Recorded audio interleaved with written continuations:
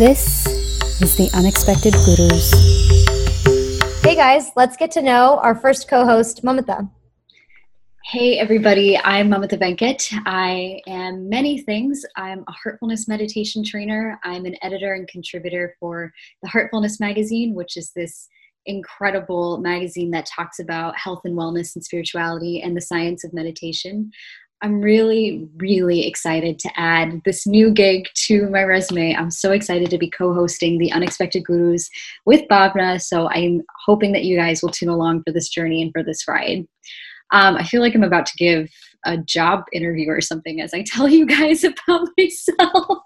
But a little bit about me. I grew up in the Midwest. I spent most of my life in the suburbs of Ohio, which was a very idyllic, very nature-filled way to grow up. I had wanted to move to New York ever since I was 17 years old. I have a lot of family that lives near or in the city, and it was always my dream place. And so it happened twice. I moved to New York once when I had just graduated from college, and I did this really cool internship with a women's organization that really focused on supporting and bolstering women's rights. And I came back to Ohio after graduating. Not after graduating. That's okay. We're going to keep that in there. Not after graduating, after finishing the internship, and thought I wanted to go into medicine. I had spent much of my life being pre-med. I switched out of pre-med when I was in college and ended up graduating with a degree in international studies. And I think I was having an early midlife crisis after I finished my internship. So I came back, thought I wanted to go into medicine again, ended up discovering public health and realized how much I loved the idea of applying different skill sets to the health field that weren't necessarily medicine or doctor based. I didn't necessarily feel like I needed to be a physician in order to make a difference in the health field. And so after I did a post-bac program, I got to move back to New York City and do an amazing internship with an organization called Global Health Corps. I eventually moved my role from intern to full-time staff member, which was amazing. Global Health Corps was one of the most incredible experiences of my life. I've met some of my very best friends there. I learned so much about myself. I really grew and evolved, not only because of the work that I got to do, but because of the people that I was surrounded by. And after I moved out of that role, I moved into a charter school system based in the city still. But I wasn't happy. I wasn't happy or satisfied with what I was doing. I was still trying to figure out who I was and what I needed from my life. And so on a whim, I quit my job and I decided to go to India for 2.5 months and spend some time in our meditation center there in Hyderabad, India.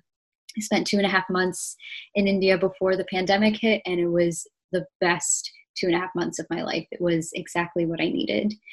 I feel like retrospectively, between jobs and in my life in general, I haven't given myself enough time to really pause, not only to reflect and to think about what I need for myself, but also to make sure that I'm making choices that only impact me and are not necessarily influenced by other people.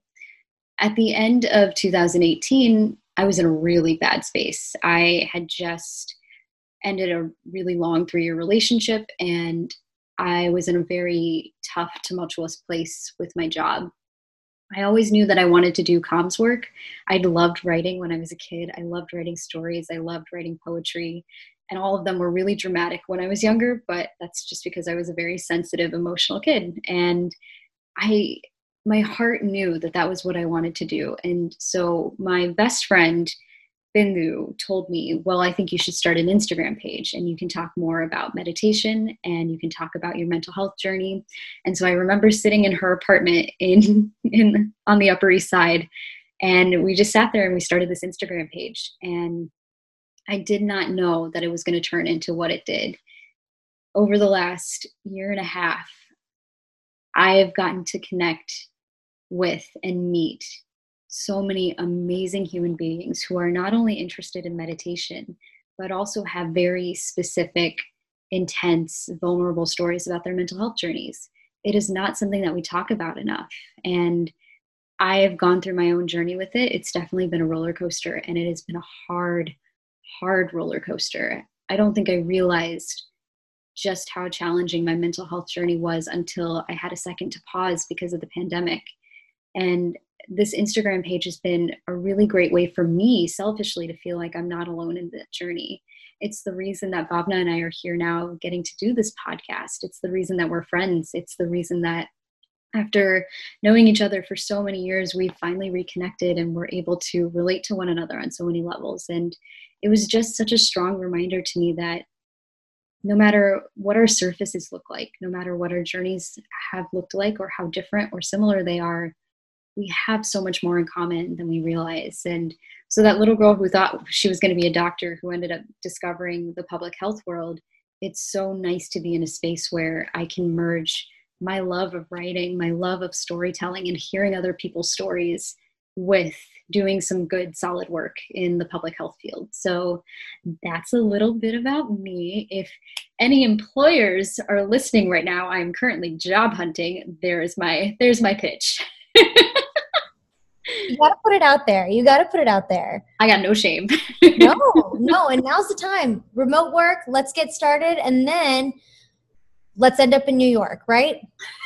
Yes. The dream always is to always be back in the city. I love New York. It's home. Of course, wherever life is meant to take me, I will go. But New York would be the ideal.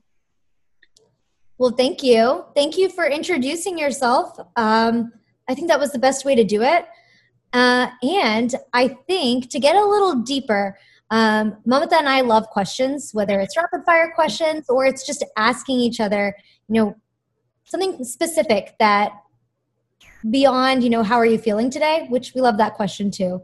So what we thought would be fun is expanding on get to know Mamata through some questions. And these are not going to be your run-of-the-mill questions. These are going to be some deep, let's reflect, let's ponder, and answer. You got this, Mamata. You ready? I believe in me.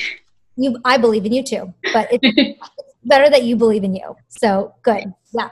All right. First one, what is your favorite hobby and why is it your favorite?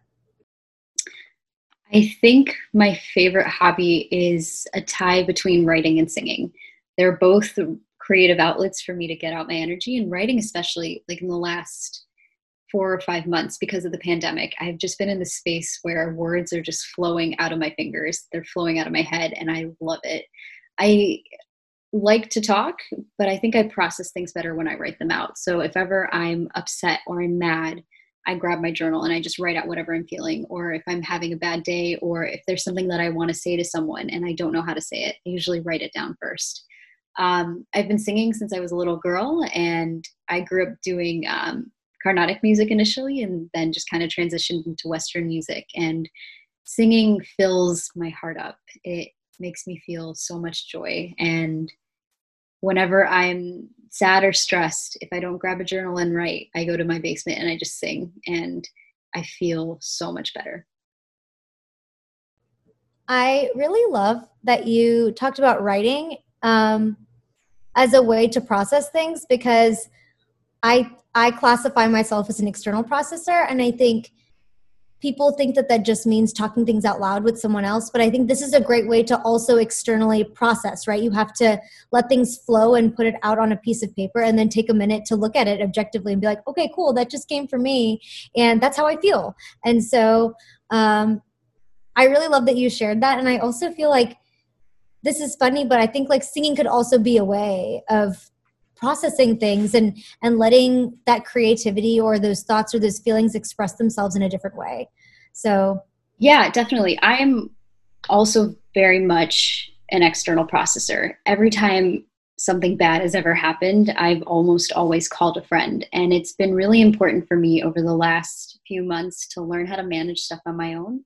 And to your point, yeah, writing is a great source of external processing. Just because you're not speaking it to a physical somebody else doesn't mean you're not speaking it to someone, because you're sharing it with yourself. And I think the more that I've the more that I've stepped into journal writing and like rediscovered that, the more that I've felt even stronger in my convictions and what I need for myself. And I've found an even healthier way to process. And that's its own journey in itself. But yeah, writing is special. And same with singing. I I sing when I'm happy. I sing when I'm sad. There's a song for everything, which is also a Maren Morris song. And we both love Maren Morris. So I don't know. Those are two very special, creative, therapeutic outlets for me. And they just happen to be your hobbies. So how practical of you. I know, right? Two birds, one stone. I love it. Okay, next question. What is a classic Mamata thing to do or to say? I had to think about this. I had to think about this. I almost texted my best friend being like, what do I say a lot that drives you bananas? But I realized this. I was on the phone with my friend Neha last night. And I realized that I always say to your point. So we'll be having a discussion, and I think I do this with you too. We'll be having a discussion, and I want to reference back something that you've said or something else that someone else has said. And I always say to your point, and I think the reason that I do that is because I'm someone who feels very, very strongly about giving credit where credit is due, like very strongly. I will never, this is such a moral compass thing. I will never take credit for something that someone else has said. I can never imagine doing that. So I think I say that a lot during conversations, also to make sure that people are feeling heard. I didn't notice that you did that until you said it. And then I was like, oh, heck yeah. Like you do that all the time. And I think that that's a very Mamata reason why you do it too, because you're also someone who wants to make sure people are heard. You want to make sure that you let people know that what they said or what they did inspired this thought in you or inspired something here. And so I think your reasoning is also very classic Mamata. So I appreciate you being you. And I appreciate, to your point. No. Okay, I'm going to end it there because that was perfect. Third question. What is the most memorable phone call you've ever received? Boy, I promise I read these questions before. Oh, oh golly, oh golly, oh golly. The most memorable phone call that I have ever received is, oh my goodness, I'm pausing, but I'm talking to fill the silence so that there is an awkward silence. I can think of a few. I think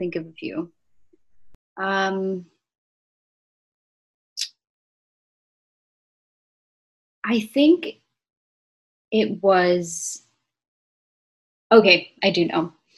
I think the most memorable phone call that I've ever received was when I was in New York still, and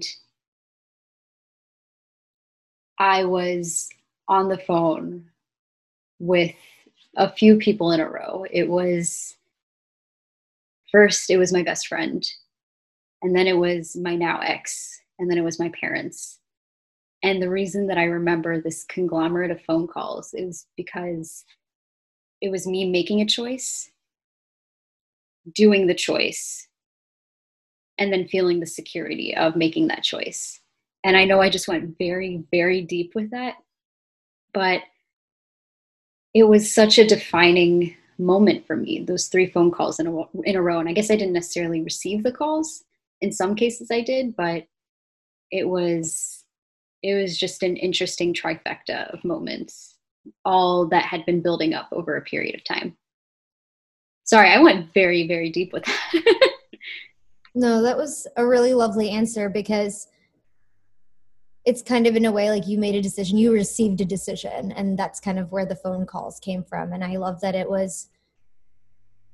it's almost a way of you processing what happened. And that, like in the beginning, you're processing the decision, you make the decision, and then you feel the response and the support from making that decision all through phone. And I love that. Thank you for sharing that story. Yeah, I don't think I realized. It's just so interesting that my core support systems were sandwiching me in that moment. I don't think I've reflected on that. So that's interesting. Good question. What comes out when we ask questions? This is the beauty of it. So, okay, next one. Describe a person or situation from your childhood that had a profound effect on the way that you look at life.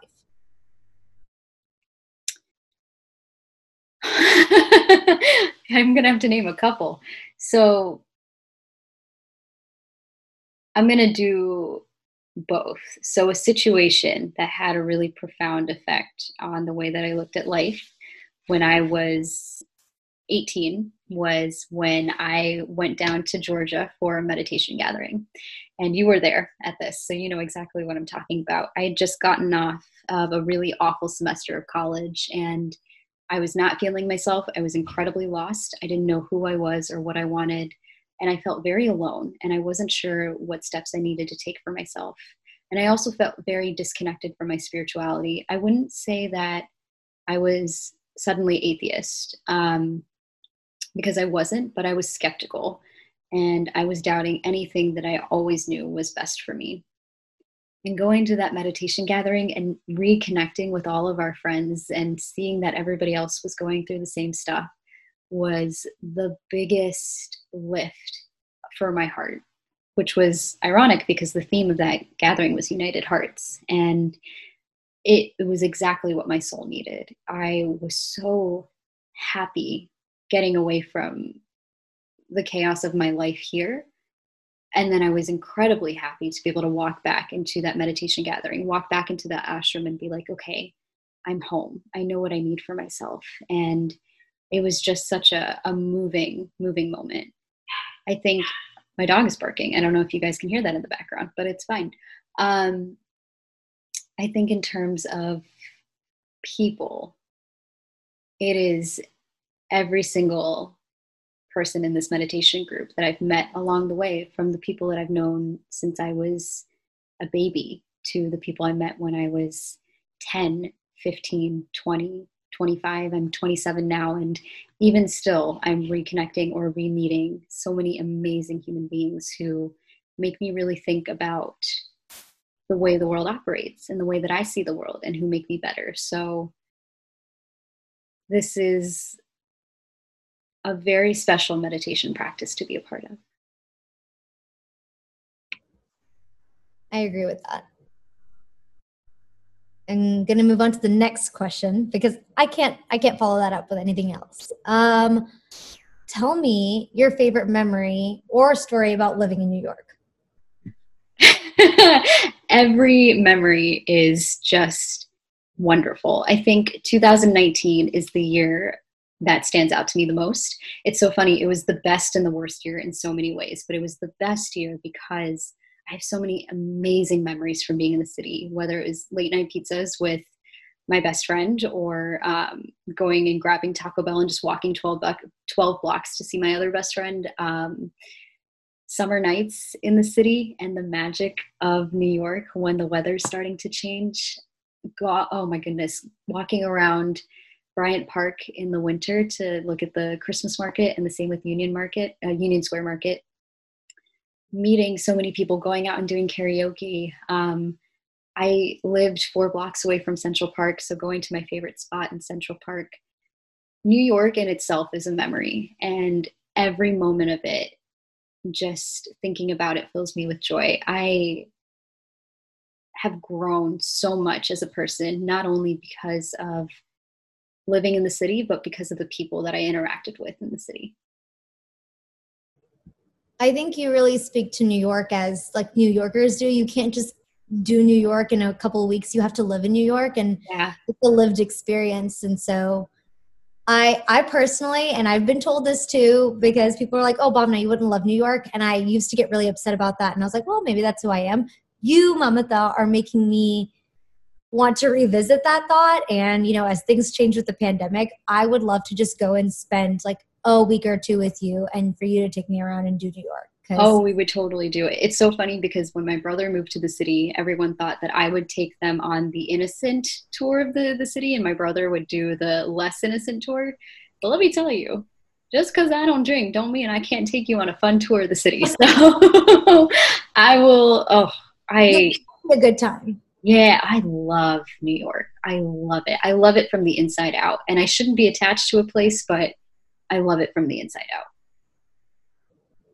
Well, I'm going to hold you to it. So in a month, 2 months, a year, who knows how long this is all going to drag out, but we'll meet in New York eventually. Perfect. So, all right. Perfect. What would your ideal job be? I'm doing it now. I And that makes me really happy to say. I get to write for a magazine, I get to edit, and I get to read people's stories. We're doing a freaking podcast, which is amazing. I'm working on content pieces. I'm writing. I am living my ideal dream. And eventually, if I can monetize this, that would make my world even better. But you know what? Right now, I am so happy with everything that I'm doing and everything that I know I'm going to get to do because of this. So I'm living it right now. Well, girl, that's the dream. I think, have you heard of this theory or philosophy of Ikigai? Mm-mm.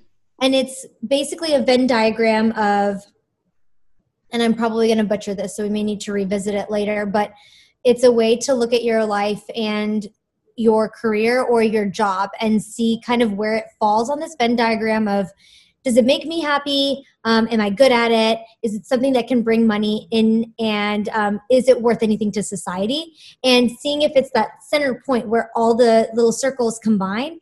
And I think as long as you can make some money, you're it. You're here. And you found your ikigai, like that sweet, sweet center point. So let's do it. Like, I think we I have to have make it happen. Yay. Oh my gosh. Yay. Yes. Yes. I hope this keeps going because I'm really, really happy. You're close. Almost there. Almost there. Almost there. All right. What is a piece of advice that you wish you had been given, or maybe that you got and you wish you would have taken when you were in high school or college? My dad always used to tell me, keep your cards close to your chest. And I am someone who's very open. I'm very vulnerable. I will tell you everything that's on my mind, and I don't mind doing that. I think what I wish I listened to was keeping my cards close to my chest with regards to learning how to manage my thoughts and problems better, or not constantly going to other people for advice and perspective. Because in so many ways, I have allowed my life to be defined by other people's opinions. I have allowed my life to be defined by what other people think I should be doing. I've let myself be walked over way too many times. I didn't really learn how to manage my mental health until this year because of that, because I was also always externally processing too much, just way too much. And so I think what I've really learned in the last 5-6 months is how to keep those cards closer, but not for any other reason except that I know that things are safest with me. And truly, I'm the only one who knows what I need for myself. Think, and maybe if I'm interpreting this wrong, let me know. But I think as you keep your cards close to your chest, you allow for you to be like the sole viewer of them, and it really allows you to deep dive and take a step and say, how do I feel about this? How do I think about this? And so I think it's great advice. Thanks, So. Dad. Thanks, Anna. What what is something you used to be really insecure about but are no longer insecure about, and how did you work through this insecurity? My intelligence. Yeah, 100%. I used to think I was the dumbest person in the room for the longest time. I mean, up until maybe 6 or 7 months ago. And I would question every word that came out of my mouth. I would never offer my opinion. I would just stay quiet. And if anybody would ask me for it, I would just kind of skirt around it. I never really said anything. And I think a lot of people probably made a judgment call about me that I just was an airhead or I was stupid. And I fed into that for a really long time because I just had lost a lot of confidence when I was a little girl. I think the way that I've been working through that recently is in 2 ways. One, I'm leaning into the things that I love. I'm leaning into the things that I love to do. 2, I'm not stupid. And I have come to a place where I'm starting to really not care about what other people think as much. And it took a lot of work, and it is still taking a lot of work. There are still days that I struggle with that, but I finally don't feel incompetent. And I think part of that comes from feeling more and more settled within myself. I know you just said this and you don't need my validation, but I've known you for 10 years and I've never, ever, ever, ever in my life thought you were stupid. So Thanks. and you're the kind of person that has the answer, if anything, like you're the one who has the answer. You've read it somewhere. You have the resource. You're the Hermione of I've read this and I know this answer. And so that's who you are to me. And so you don't want my validation. I know you don't need that at all, but I want you to know how valuable your mind is to me, especially as we work through reading literature together and having book clubs. And even if it's insight, insight and wisdom and book knowledge, I feel like you've got it all. So you don't need my validation, but I'm offering up, this is how I feel like you bring value apart from the many other ways, specifically in this area, you bring value to my life. Thank you. Oh. You really do. And I'm not the only one who feels that way, I promise, because I've gotten text message saying, how does Mamata know everything? Yeah. And I was like, yeah, girl, I know. How does she know everything? So a lot of people value you for this specific area that you may feel insecure and I need you to know that you bring a lot to the table. Thanks for saying that. I really appreciate that. It's really true. So thanks, man. Remember how you feel about it and how you know that you know that you're not anything less than brilliant, and know that I also and multiple people feel the same way. So thanks, Babs. So are you. I love you. Okay, next question. We get emotional sometimes. Okay. So I love this question and I'm ready to hear your answer. So you have 1 minute. Convince me. I'm looking at my clock. You have 1 minute. Convince me to listen to country music.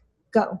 There are a lot of really incredible female artists who are finally rising to the surface in country music right now. They are speaking to a lot of what we're going through as women, and not just women in a conservative sense of the word, but women who are trying to transition into this new world of really standing up for ourselves and vocalizing what we're feeling.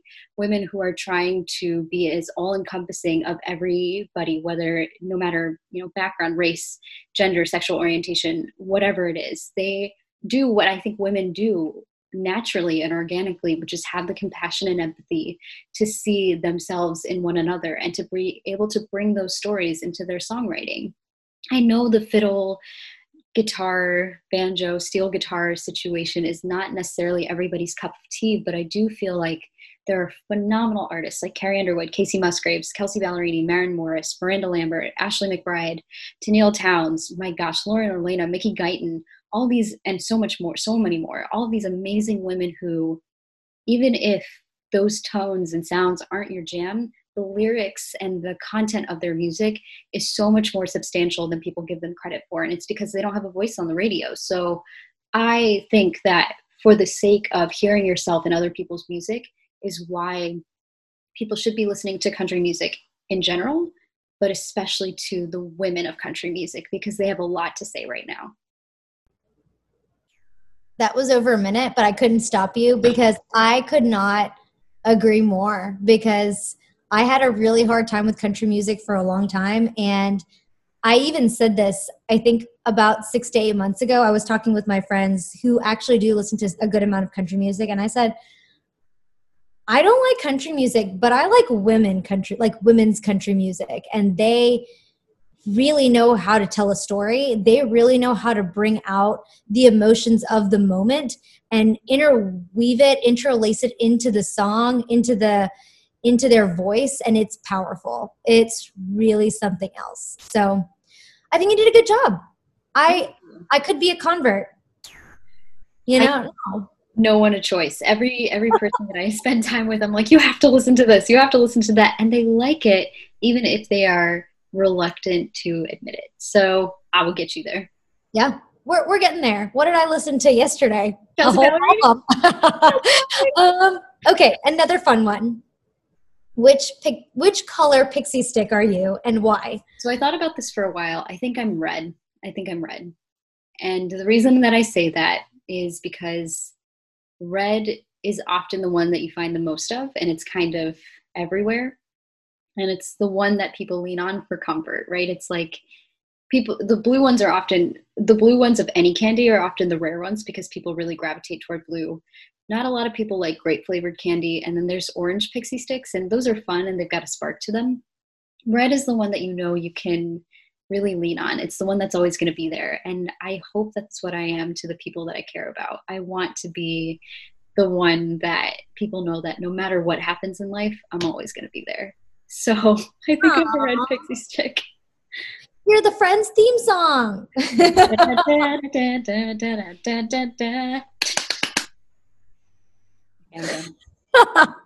was great. Thank you. But I agree. I would say that too. Thank you. At first, when you said red, I was like, okay, let's hear her reason. But after the reason, I agree. Okay. All right. Last question. So look at yourself on Zoom. What do you see? A person who has grown a lot in the last 6 months and has gotten stronger and better. And someone who also desperately wants to go get her eyebrows threaded because pandemic brows are a real thing. I know, I'm like, but when I look in Zoom, I cannot help but feel proud of how far I've come. Yay. Well, that's all I've got for you. Everyone, meet Mamata. Hello. I hope all of you guys, one, giggled, laughed, and felt something by watching this, but two, please tune into the Unexpected Gurus. We're going to have just as much fun as we did here, and it's going to be even better because of the guests that we have. So tune in, watch us, listen to us. Every single Wednesday, we're going to be putting out a new episode. So stay tuned and grab your mug. Let's fill it up.